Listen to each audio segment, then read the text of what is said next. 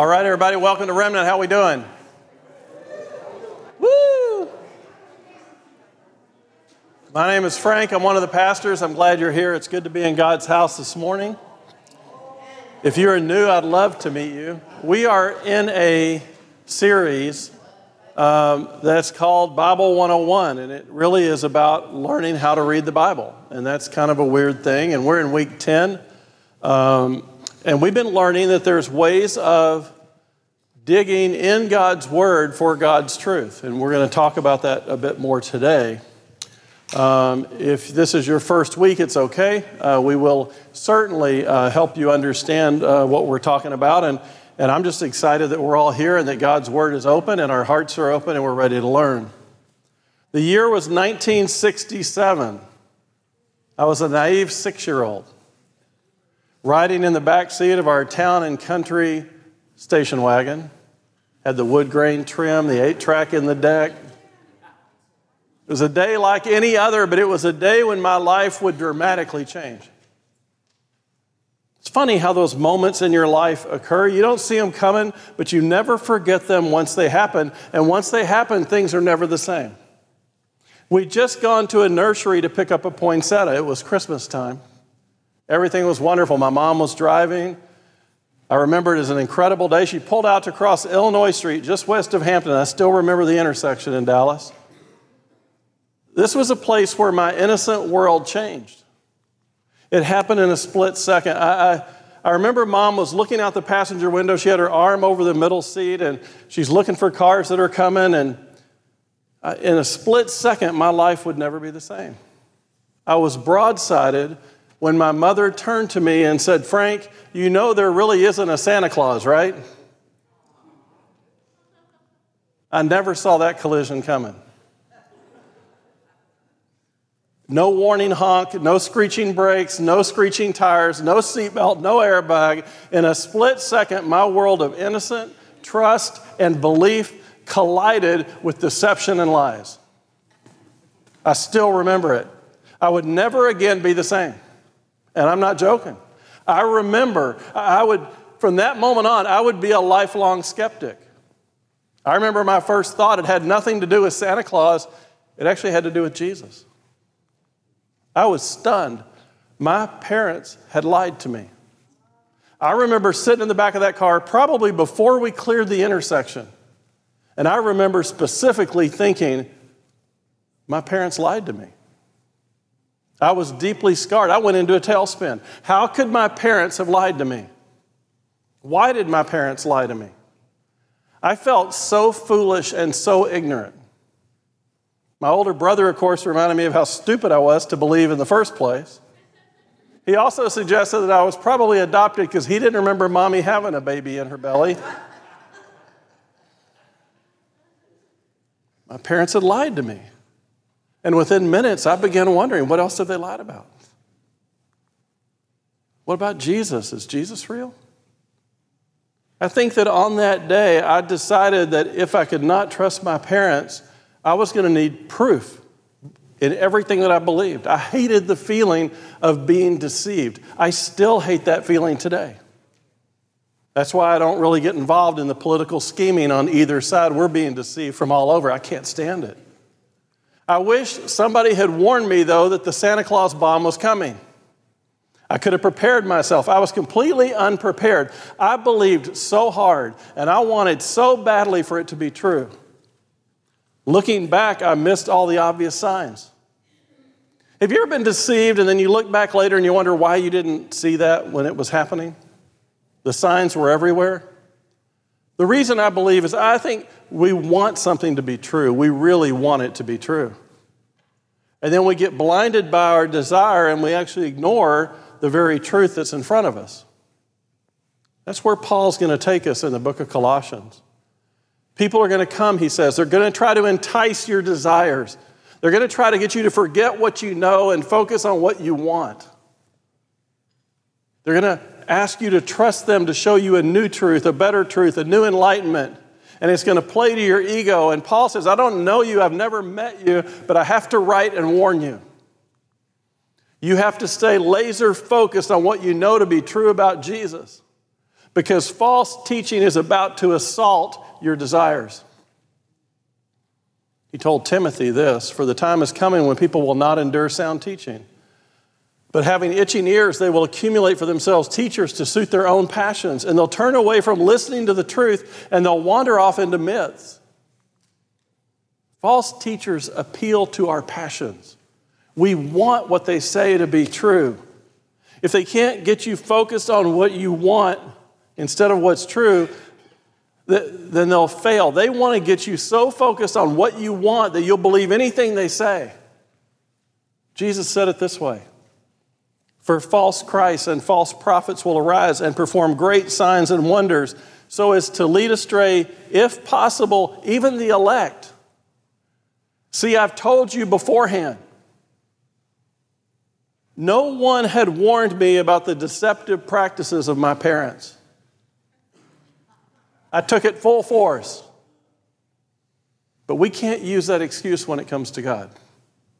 The entire New Testament is a warning about chasing your desires instead of God's truth. Before we dive in, though, I want to go through just a few more key points when we think about how to interpret Scripture. These are things that I've talked about, but I haven't really listed them for you. I'd like you to just think about them as we begin to move from what do we see to what does it mean. These are basic principles for Bible interpretation. Last week we started talking about what did it mean to the first audience, about the historical, political, economic, moral, geographic, all those contexts. I want to add a little bit to that by giving you just a couple of key rules. The first one, before we start, is we have to understand what the purpose of studying the Bible is all about anyway.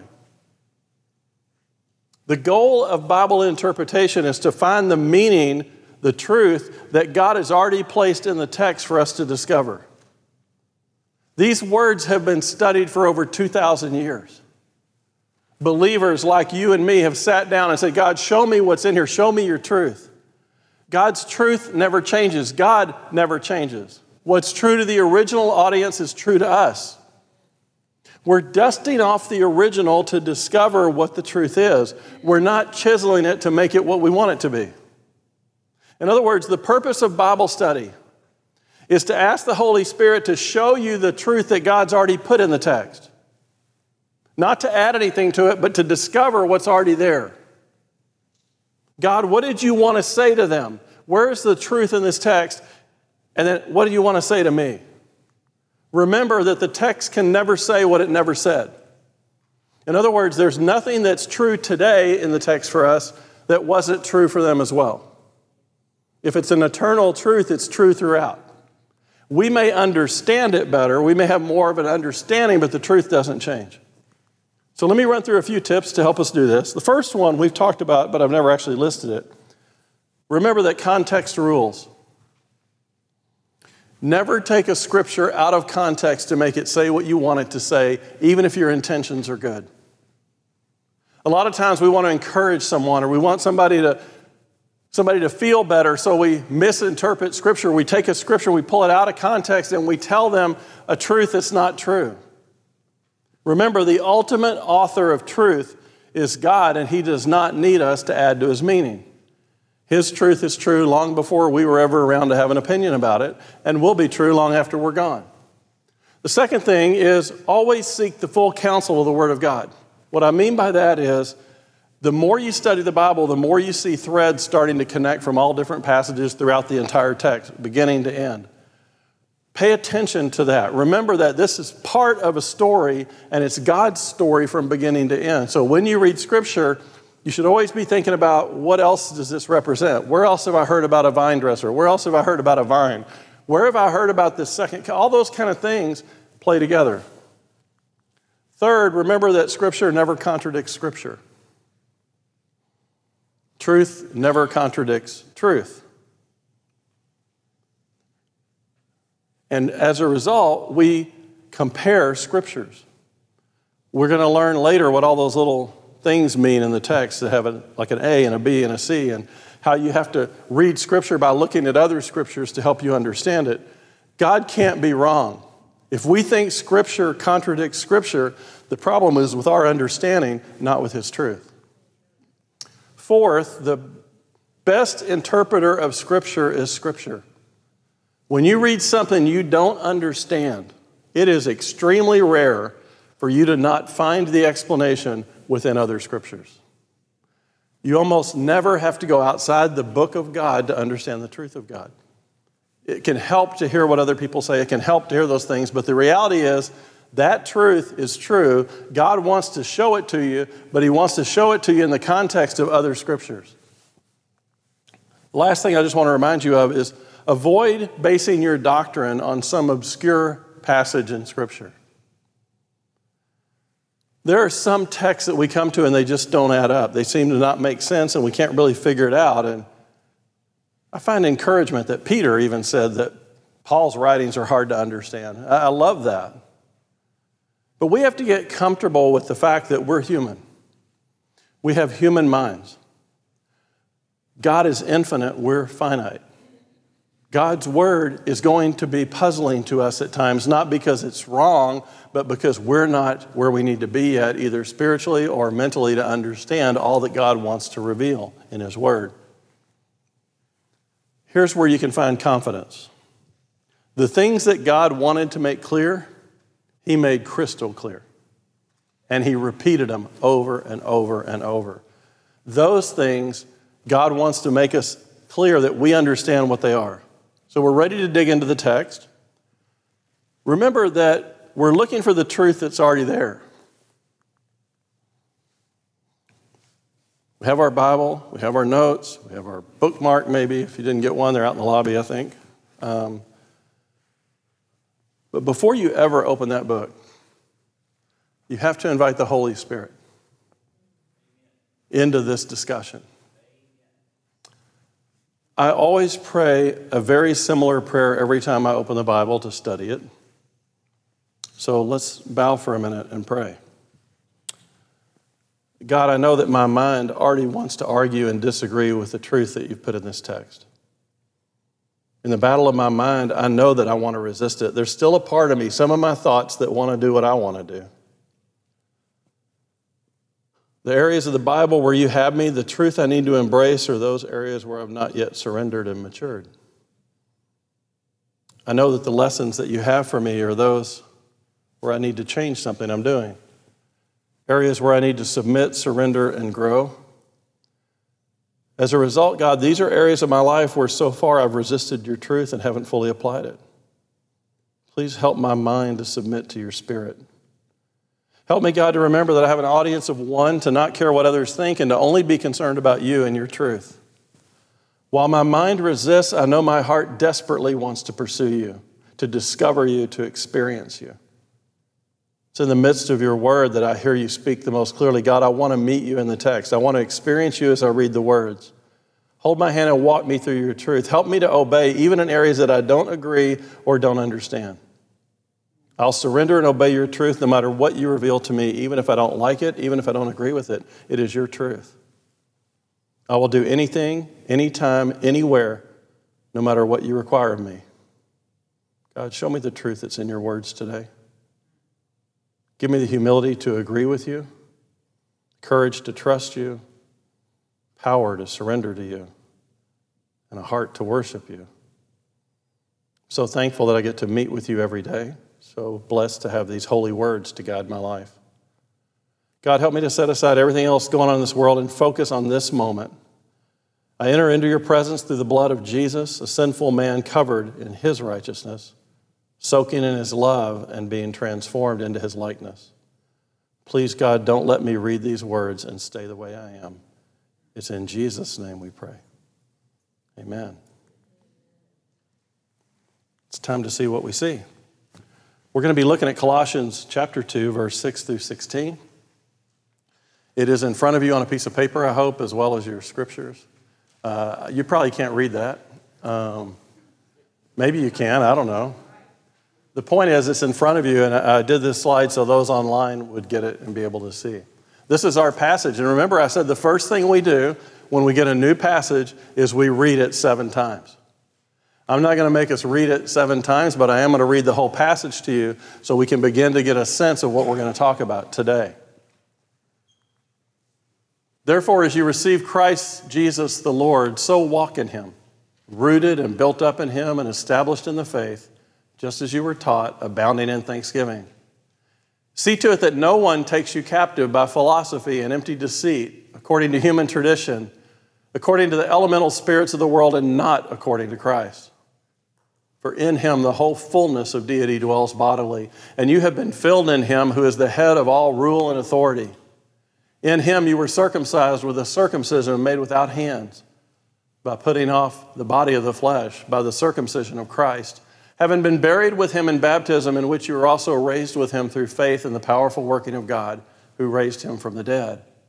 And you, who were dead in your trespasses and the uncircumcision of your flesh, God made alive together with him, having forgiven all of our trespasses, by canceling the record of debt that stood against us with its legal demands. This he set aside, nailing it to the cross. He disarmed the rulers and the authorities and put them to open shame by triumphing over them in him.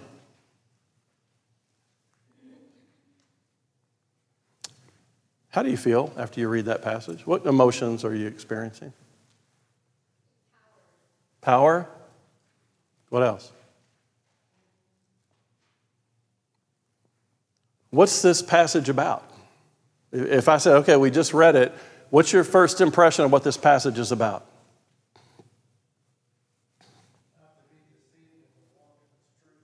Okay, not to be deceived, to walk in his truth. This is a passage that continues what we studied last time, which is clearly identifying the deity of Jesus. Right? I mean, this talks about what he's done, where he's been, all those sorts of things. Okay, now the next thing I want us to look at, Kevin, go to the next slide. Things that repeat. Okay, remember we talked about words that repeat, tell us what the writer thought was the most important. I'm going to go through this quickly because you have it in front of you. I do want you to go home and study this again. But let me just bring up the things that repeat. Why don't you pull those up? Next slide. Okay, one thing that we see is throughout the text, in him repeats over and over and over. This text is about what happens in Christ. Okay? In him, in him, in him, in him. The next slide, we see with him repeated. What is this passage about? Him, right? Over and over. In him, in him, in him, with him, with him, with him. When you see what repeats, you begin to understand what this passage is about. Something else repeats as well. Next slide. Circumcision. That's odd, but it repeats. It must be important. There's something about circumcision that we need to learn that has to do with in him and with him. So we have our repeats. Let's go to the next one. Transitions. Remember I said every time you see a transition, pay attention to it.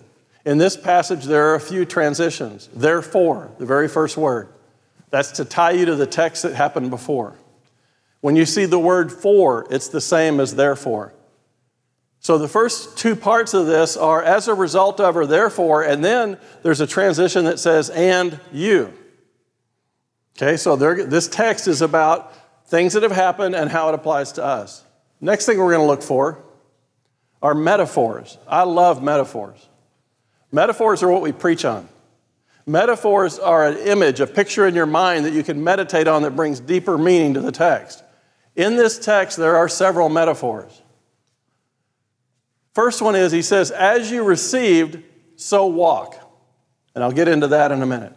As you received him, walk in him. The next thing that we're to image is no one takes you captive. That image of being taken captive, what does that mean? You're going somewhere against your will. You're being held. You can't get out. Something's happening to you. You've lost control. All those emotions, all those things tie to what that passage means. The next one is this idea of being circumcised without hands. Being buried with Jesus, raised through faith, alive with him. Those are all images. They're metaphors that we can meditate on and begin to understand what God wants us to see in the text. Let's go to the next one. Are there any commands in this text? Never want to miss a command, right? If God's telling you to do something, we want to make sure we see it. Let's look at the command that's in this text. See to it. That's a command. You see to it. We'll talk about that in a minute. Let's keep going. Next. Lists. Gotta love lists, right? Let's look at what's listed in this scripture. The first is I'm to walk in him in 4 ways. Rooted, built up, established, and abounding in thanksgiving. Those are the 4 ways I'm to walk in him. Let's go to the next list. I'm not to be held captive by these 4 things, and a warning on the 5th. I should not be held captive by philosophy, empty deceit, human tradition, elemental spirits, and not according to Christ. That's a list. They're in order for a reason. Next list. In him. In him, whole fullness of deity dwells. I've been filled, past tense.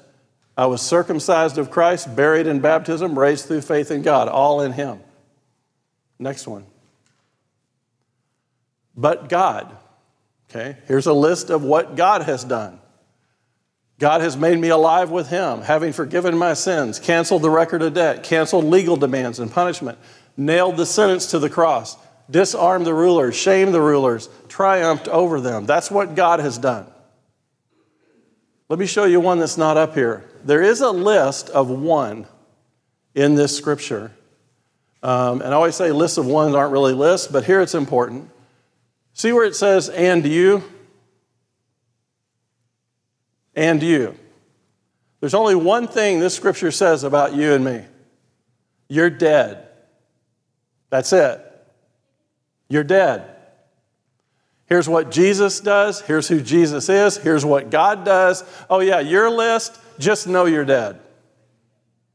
Because what's going to happen in your life is not you. It's God. He's going to do those things. You just keep remembering you're dead. And then we move on to context. How does this passage fit in the text? Paul is going to remind those at Colossae who Jesus really is, who they are, and what that means in the way they should live. So let's dive in. Colossians 2, verse 6.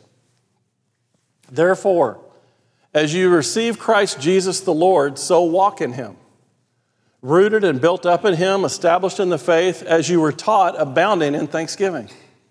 Paul reminds them and he tells us, he says, you remember back when you first surrendered to Jesus? Do you remember that moment? Do you remember when you first understood that Jesus was your Savior? Do you remember that, how you were broken and unworthy and surrendered and obedient and excited, and you were trusting him because you couldn't trust yourself anymore? Do you remember how thankful you were that Jesus had not given up on you? Do you remember those emotions? Do you remember how you gave in to the faith that you had and you discovered it was enough? Do you remember those early moments of surrender to Jesus? Do you remember what that was like, he says? Just like that. As you received, so you should walk. Your life, your everyday actions, all that you should do, it should be done just like that. You should remember that you're unworthy and you're broken and you're surrendered and you're thankful and you're obedient and God loves you no matter what you did and you're loved by him. Just like you remember when you were received by him, also you should walk like that. John said it this way, whoever keeps his word, in him truly the love of God is perfected. By this we know that we're in him. Whoever says he abides in him ought to walk in the same way in which he walked. How did Jesus walk? Well, he was humble. He was truthful. He was loving, caring, passionate, compassionate, sacrificial. The same way we came to Jesus is the way we should walk in him. Paul says, remember that. Don't forget how you came. Don't forget how you're to walk. Paul says, you're in a relationship with Christ. Walk in it. Walk in him. Spending time with Jesus, you become rooted, he says. You become established. You become more mature. You develop roots.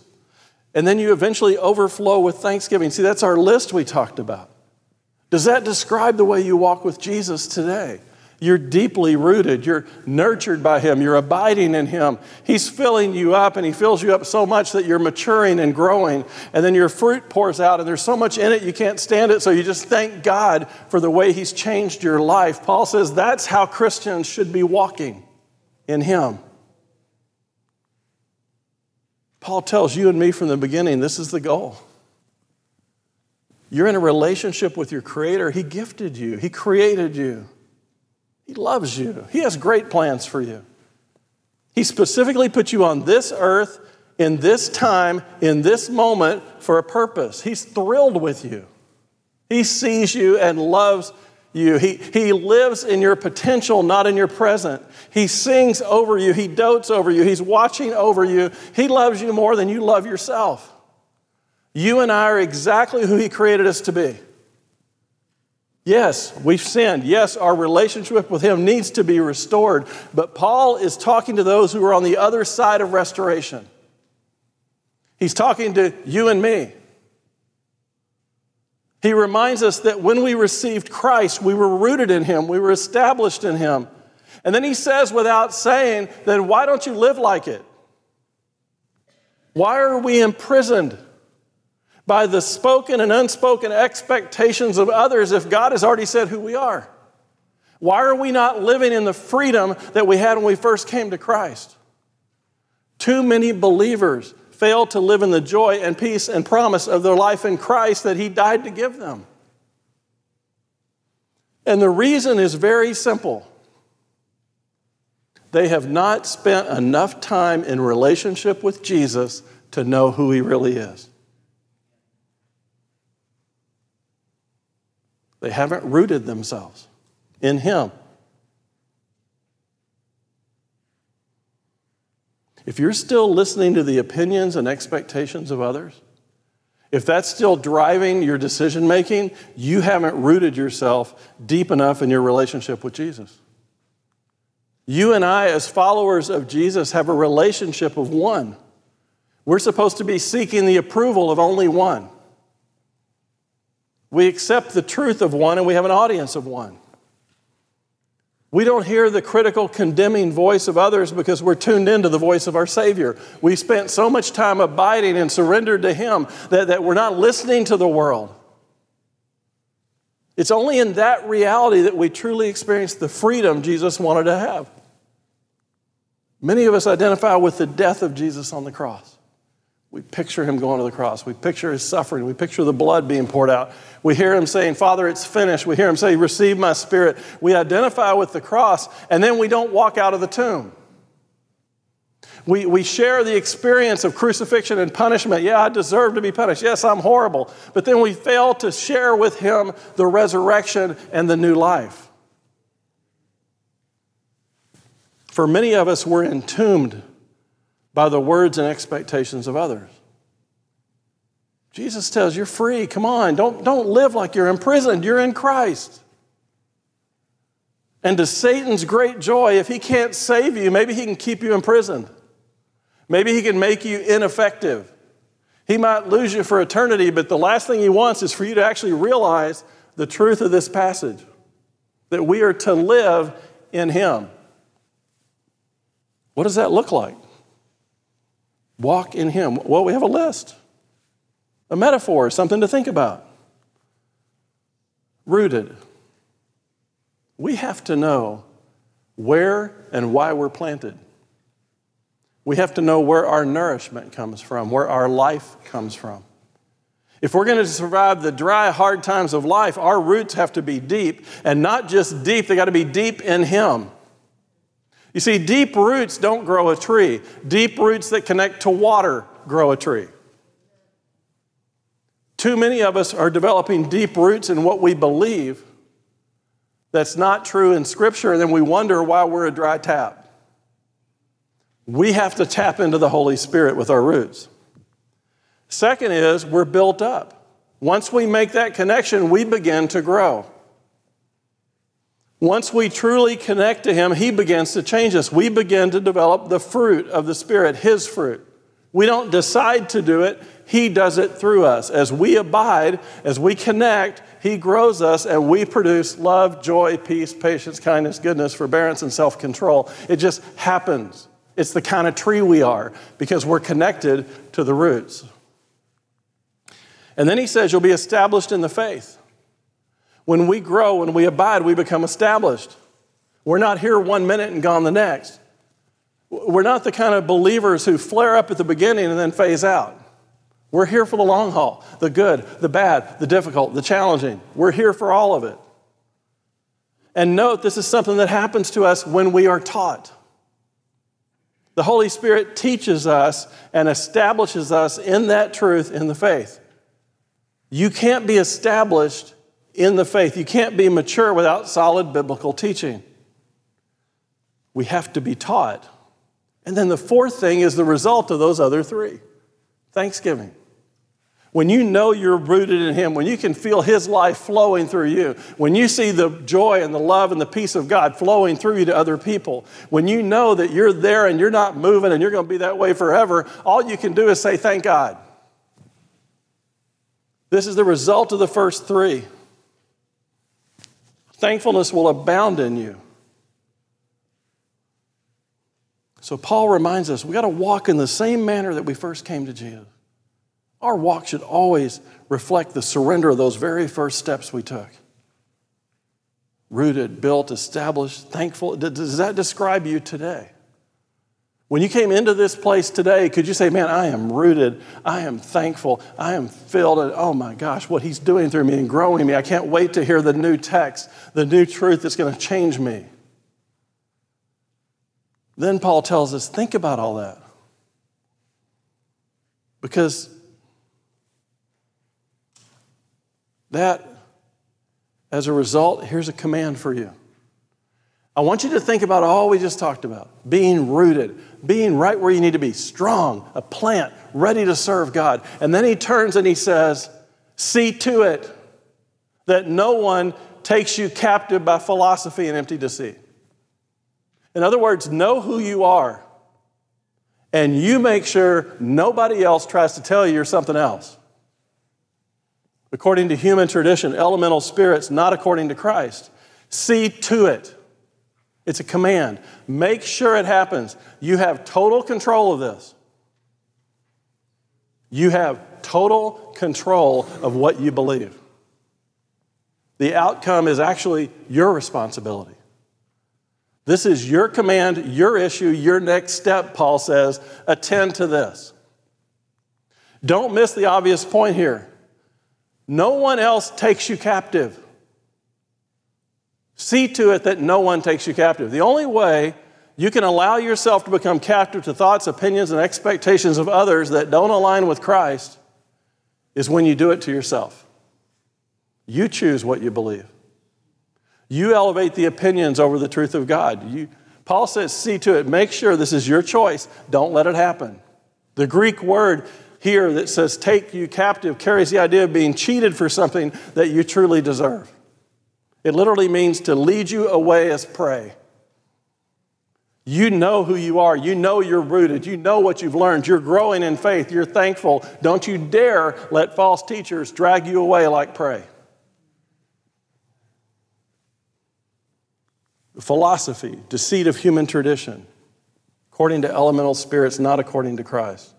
From the dawn of history, man has pondered the questions of reality, sought an explanation for these universal questions about our existence. Who am I? Why am I here? Where am I going? World philosophies try to answer those questions. The word philosophy comes from two words, phileo, which is love, and sophia, which is wisdom. It's the love of wisdom.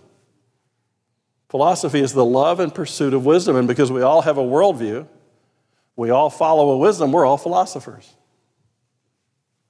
I take classes online through the American Lecture Series, and there are philosophers and educated people. They teach all kinds of classes. Most of the philosophers we studied and the teachers who taught them either denied the existence of God, have an unbiblical view of Him, and it's frustrating to watch. I'll pull up things on the story of Jesus. or the meaning of Jewish tradition in the first century, or all these things. And it's obvious that the person teaching does not have the Holy Spirit, does not believe in Jesus, and honestly probably doesn't believe in God. And yet they're trying to find the ultimate truth of life that's only found in God. Desperately trying to determine ultimate truth apart from God. Francis Schaeffer said this: man cannot begin with himself and arrive at reality. And I think that's true. By eliminating God and his revelation from the picture, modern philosophy has basically plunged man into an abyss of ignorant darkness and despair. And Colossae had its philosophers. That's what Paul was worried about. There are people who are going to come in who worship their wisdom. In 2 Peter, we did a series not too long ago where we studied Gnosticism. Gnosticism was a common teaching in the early church, and still very common today, that basically says God is spirit and God is good. Anything created is bad. Therefore, God could not have been Jesus. That he could never be human and God at the same time, because everything created is horrible, everything spiritual is wonderful, and God would never stoop so low. But unlike 2 Peter was only about Gnosticism. This church in Colossae has this sort of eclectic collection of ideas that are going to hit this church. And Paul realizes it. He hasn't ever met them before, but he's like, look, there's some crazy stuff headed your way. You better know your roots. Philosophy. In this church, there's going to be a mix of Gnosticism, Greek philosophy, humanism, local mystery religions, and Jewish mysticism. That's what's coming. You can see in the writings that Paul starts to challenge the Gnostics right away. Gnostics taught that God is perfect and could not be in contact with the material world, so Paul goes out of his way that Jesus is God and he came in bodily form in the flesh. The Gnostics taught that since God could not have direct contact with the world, he did not create the world. He worked through lesser spirits and angels to do it. Paul took care to show that Jesus was the creator of the world. All things were created in him, through him, and by him. Gnosticism and Jewish mysticism taught that God did not deal directly with man, but he dealt through some mediators, and that these mediators could bring us closer to God. So Paul tells us, don't worship angels. There's no mediator. It's you and God. Gnosticism and some forms of Jewish mysticism considered angelic beings to be worthy of worship. Paul says angels shouldn't be worshiped. And then there's Jewish mysticism in this church. Remember, at this point in history, this is important to realize, the Orthodox Jews, the people that were like the Orthodox Jews, they stayed in the synagogues and rejected the early Christians. Okay? You're not a believer in Judaism. You believe in this false Messiah. You're part of the new way. You're not welcome in the synagogue anymore. Okay? But like every religion, there are people that are sort of on the fringe. And there was a group of people that basically were Jewish mystics. They liked the idea of the Jewish feast. They liked the idea of some of the Jewish traditions.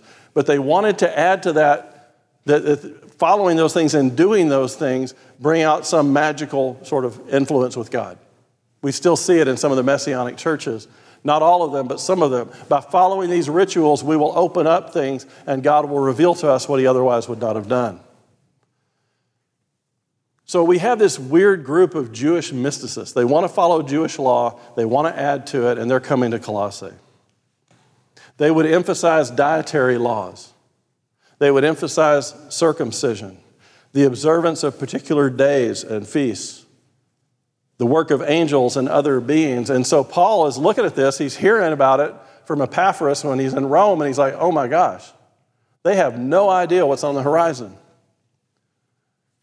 So Paul speaks of human traditions handed down from generation to generation. Just because something's handed down and adopted doesn't make it true. Let me repeat that. Just because something's been handed down and adopted doesn't mean it's true. Generations have believed a lot of untrue things over the years and taught them to the children. Santa Claus. Just say it. Going swimming after you eat comes to mind. Swallowing gum takes 7 years to digest. That is not true. Terrible things always come in threes. If your ears are ringing, someone's talking about you. I'm apparently the topic of conversation 24/7. And it's intense. Paul calls some human traditions philosophy and empty deceit. There are people that really believe these human traditions over the truth of God. And then Paul addresses the religion of what we would call today humanism. The fastest growing cult in the world today, particularly in the U.S. It is the worship of man. It's on every TV show. It's on Discover, A&E. If you look at most shows, most things on TV, the news, everything you're being bombarded with, it's humanism. Elevating human wisdom, elevating science, human achievement over all else, and most importantly, ignoring God. We talked about humanism in detail in the Revelation series that we did. You can find that at the Frank Bible Truth podcast. I talked the first 3 lessons are about humanism in our world. Greek philosophy worshiped and elevated man. Man could be enlightened. Human wisdom was all one needed. You don't need a supernatural God because you can be your own God. We're going to worship the achievement of man. We're going to worship man's ability to lengthen his own life, to determine his future. Dependence on God is actually a sign of personal weakness and failure. It's the human mind that has all the potential we need. You just have to unlock human wisdom and we'll be able to solve anything. One day we'll allow ourselves to live forever. We'll cure every disease. We will be God. Paul calls this heresy. Wisdom of man. And then there's another teaching that comes from the word stoicheia. It's a Greek word and it means the elements of the world: earth, water, air, and fire. Common to Jews and pagans was this idea of cause and effect. Under the idea that we get what we deserve, there's some kind of karma out there, and it's a certain amount of it. It gets moved from place to place and those kind of things. And if you're bad, you deserve to receive bad. And Paul told the Colossians, don't believe it. That's not the message that you've learned. And then there's some in Colossae that were including some other religious ideas, mystery religions, element forces, the elements of the world. There's all this weird teaching. You remember in week 1,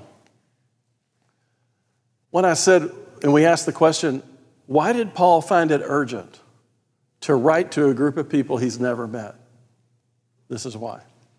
In this unique church, in this unique place at Laodicea, at Colossae, at Hierapolis, there is some unique teaching being taught. There's a tsunami of false teaching coming to this group of believers. And Epaphras has told him how they love the Lord, how they love Jesus, how they're so well grounded. And Paul's like, okay, we're going to find out because a hurricane's coming. One wave after another of false teaching is about to bombard you. And it may have enough power to rip out your roots if you're not well established.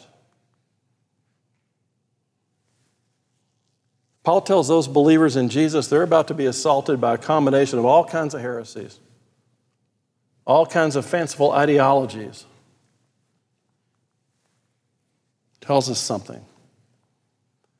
We're supposed to be rooted, built up, established, thankful, and mature. We are responsible. If we are misled by false teachers. You are responsible if you are misled by false teachers. Paul makes that very clear here. You do not allow it to happen. You see, here's what we think. We think, well, if a false teacher comes in and teaches me something wrong, God's going to punish them, not me. No. He'll punish them. Don't worry about that. But you and I are responsible if we fall under false teaching. We think that the punishment will be on the teacher, but Paul says we have to make sure we're not taken captive. If we end up as captives, it's our fault too. Mature believers who are taken captive by deceptive teachings are not victims. We've just failed to remember what we've been taught. If you're a mature believer, not an infant or child in the faith, you're responsible for what you choose to believe. You're responsible for knowing the truth for yourself. These false teachers sound intelligent. Paul says, don't allow yourself to be a captive by them. Instead, he says, you know how you avoid being deceived? How do you avoid that which is counterfeit? How do you make sure you know the real deal? The more time you spend with Christ, the more you understand his heart, the more you're rooted in that relationship, the harder it will be to anyone to fool you. And once again, Paul reminds us about who Jesus is. In him, the whole fullness of deity dwells bodily. Gnostics, he's God and he's human. Deal with it. And you have been filled in him, who is the head of all rule and authority. Not only is he incredible, you're incredible. Not because you're incredible, because you're filled in him. What he manifests, he has given to you. He's brought into your life.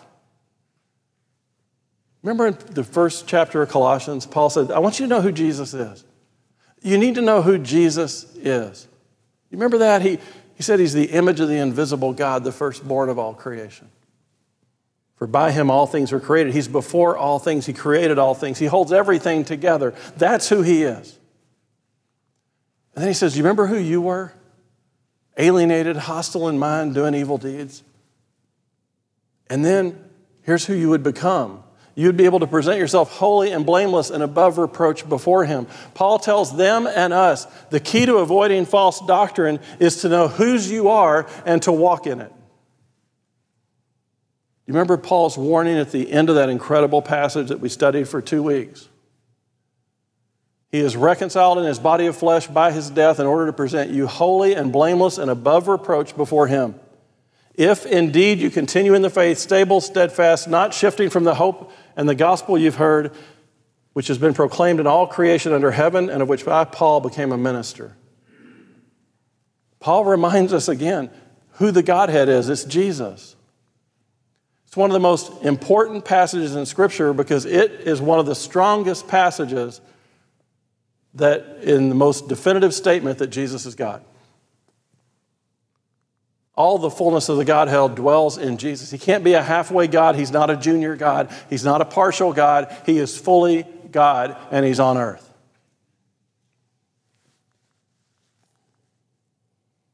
You've been filled in him. You've become complete in him. The only way you can be completely filled is if he's truly God. The only way you can be complete is if he's actually truly God. And then he continues, in him you were circumcised with a circumcision without hands, by putting off the body of the flesh, by the circumcision of Christ, having been buried with him in baptism, in which you were raised with him through faith in the power working of God, which raised him from the dead. You read that and you're just like, what is he talking about? Some kind of robotic surgery, I guess. Circumcision without hands. Remember that the Colossian heresy is a mixture of pagan and Jewish legalism. They're going to teach that you need to be circumcised in order to follow Jesus. Every Jewish boy was circumcised on the 8th day after his birth. It was a sign that he belonged to the covenant nation. Circumcision was an outward demonstration that man was born sinful and needs cleansing. The cutting away of the foreskin of a reproductive organ was a graphic way of describing that man needs to be cleansed at his deepest level of his being. No other part of anatomy demonstrates the depth of our sins. In addition, that's the part of the body that brings forth life. Deuteronomy 10:15. The Lord set his heart in love on your fathers and chose their offspring after them, you above all peoples as you are this day. Circumcise therefore the foreskin of your heart and be no longer stubborn. That's interesting. Your heart. The New Testament emphasizes circumcision of the heart. Stephen, the first martyr, said this, you stiff-necked people, uncircumcised in heart and ears, you always resist the Holy Spirit as your fathers did, so do you. Paul said to the Romans, for no one is a Jew who's merely one outwardly, nor is circumcision outward and physical, but a Jew is one inwardly, and circumcision is a matter of the heart, by the Spirit, not by the letter. His praise is not from man, but from God. Most of the Colossian Christians are Gentiles. The audience that is reading this text have never been circumcised physically. And what Paul wants to tell them is, you've been circumcised, but in a new covenant. You've been circumcised, but in a new way. There's a false teaching that says you have to be physically circumcised, but what Paul says is, look, he says, you got the wrong idea here. There's a true circumcision that happens through Christ. You're not physically circumcised, you're spiritually circumcised. And the process is this. You are baptized with Christ into death and risen to walk in newness of life. In other words, what circumcision stood for in the Old Testament, baptism represents under the New Covenant. It's not that you're circumcised physically. What brings you into the covenant relationship with God is you're identifying with Christ in his death, his burial, and his resurrection. That's what baptism represents, walking in newness of life. What Paul is saying is, look, they're both rituals. They both reflect what's gone on in your heart. They both identify you as a covenant child of the living God. But in the New Testament under Christ, circumcision is essentially one done without hands. They show that your adoption as children. It's a spiritual cutting away of the part of your heart that doesn't resonate with God. Paul essentially says this: circumcision's not important. What's important is spiritually cutting away the flesh in your life and in the heart of every believer. If you want a ceremony, mark your spiritual transformation of your life as your baptism, not necessarily physical circumcision. Through faith in the working of God, Paul understands that what happens to us happens through God. And you who were dead in your trespasses and the uncircumcision of your flesh, God made alive together with him, having forgiven all your trespasses. By canceling the debt that stood against you with its legal demands, he set aside, nailing it to the cross. He disarmed the rulers and authorities. He put them to shame, and he triumphed over them in him. As a result of the fall, man is incomplete. You were dead, he says. You were dead. You want to know your condition? Dead. You want to know what you could do on your own? Dead.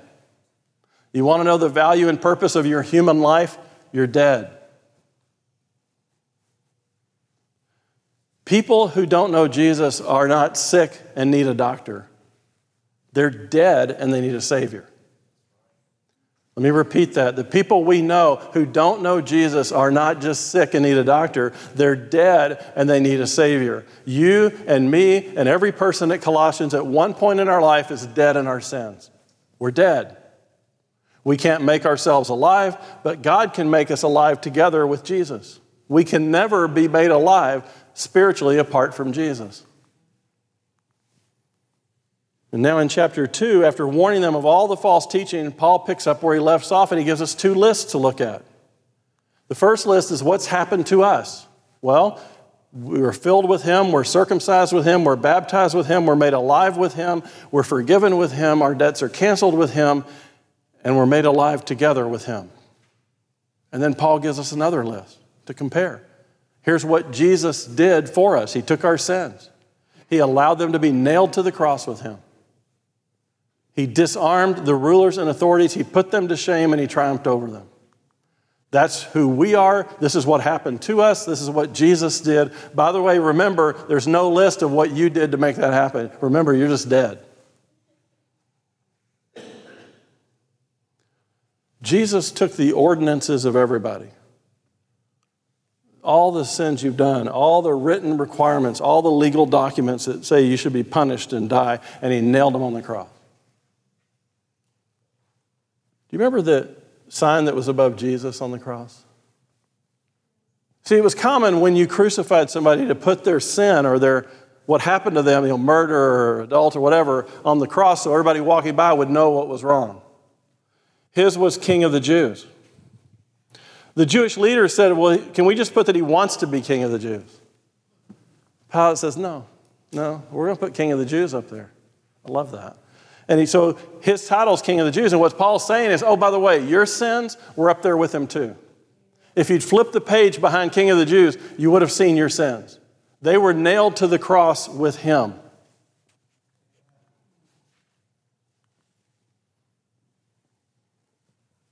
The greatest power on earth at that time, the Roman Empire, the governmental powers, Judaism, the greatest religious power, conspired together to kill the Son of God on a cross. They stripped him naked. They held him to public contempt. They celebrated and triumphed over him. And here, Paul shows us the paradox of the cross. Jesus stripped down the earthly powers. He stripped them. He held them to contempt, and then he publicly triumphed over them. Paul would write to the Corinthians and say this, "None of the rulers of this age understood this, for if they had, they would not have crucified the Lord of glory." In other words, Jesus took what was a defeat and made it so triumphant that they were defeating themselves and they didn't even know it.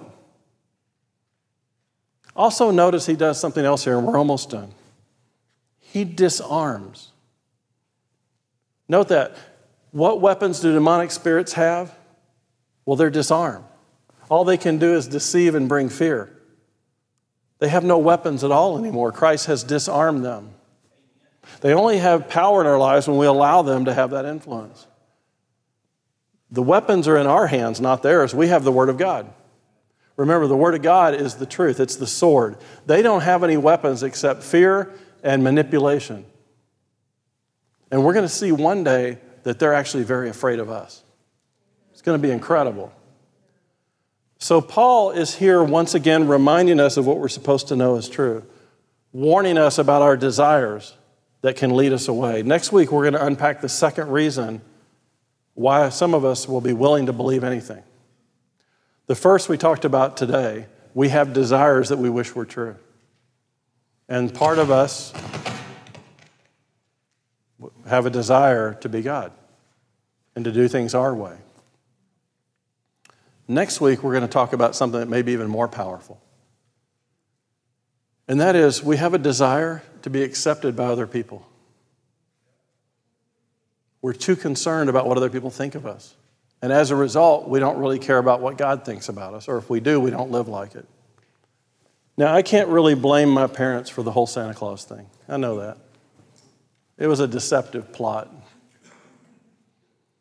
Apparently, the whole world was in on it. Who knew? Turns out the deception was broader than I first realized. Tooth Fairy, Easter Bunny. Do you know that Wonder Bread doesn't make you grow 8 ways? Popeye's spinach does nothing after all the spinach I ate. And then the worst deception of all was Superman. But I know there's one thing that will never let me down. One thing that I can place all my faith in without hesitation or without reservation. The more I know God's Word, the more I experience Him in the text, the more I abide in Him, the harder it will be for somebody to deceive me. I'm not arrogant enough to say I can't be deceived, but I don't think it would happen easily. You see, I want to become an expert witness in the Word of God. I want to devote my life to knowing it inside and out. I want to help others wake up from their deception and discover the only truth in the world, because everything else you've learned and thought could be wrong. My parents lied to me. They straight out lied. They had excuses and reasons, but it didn't change what they did.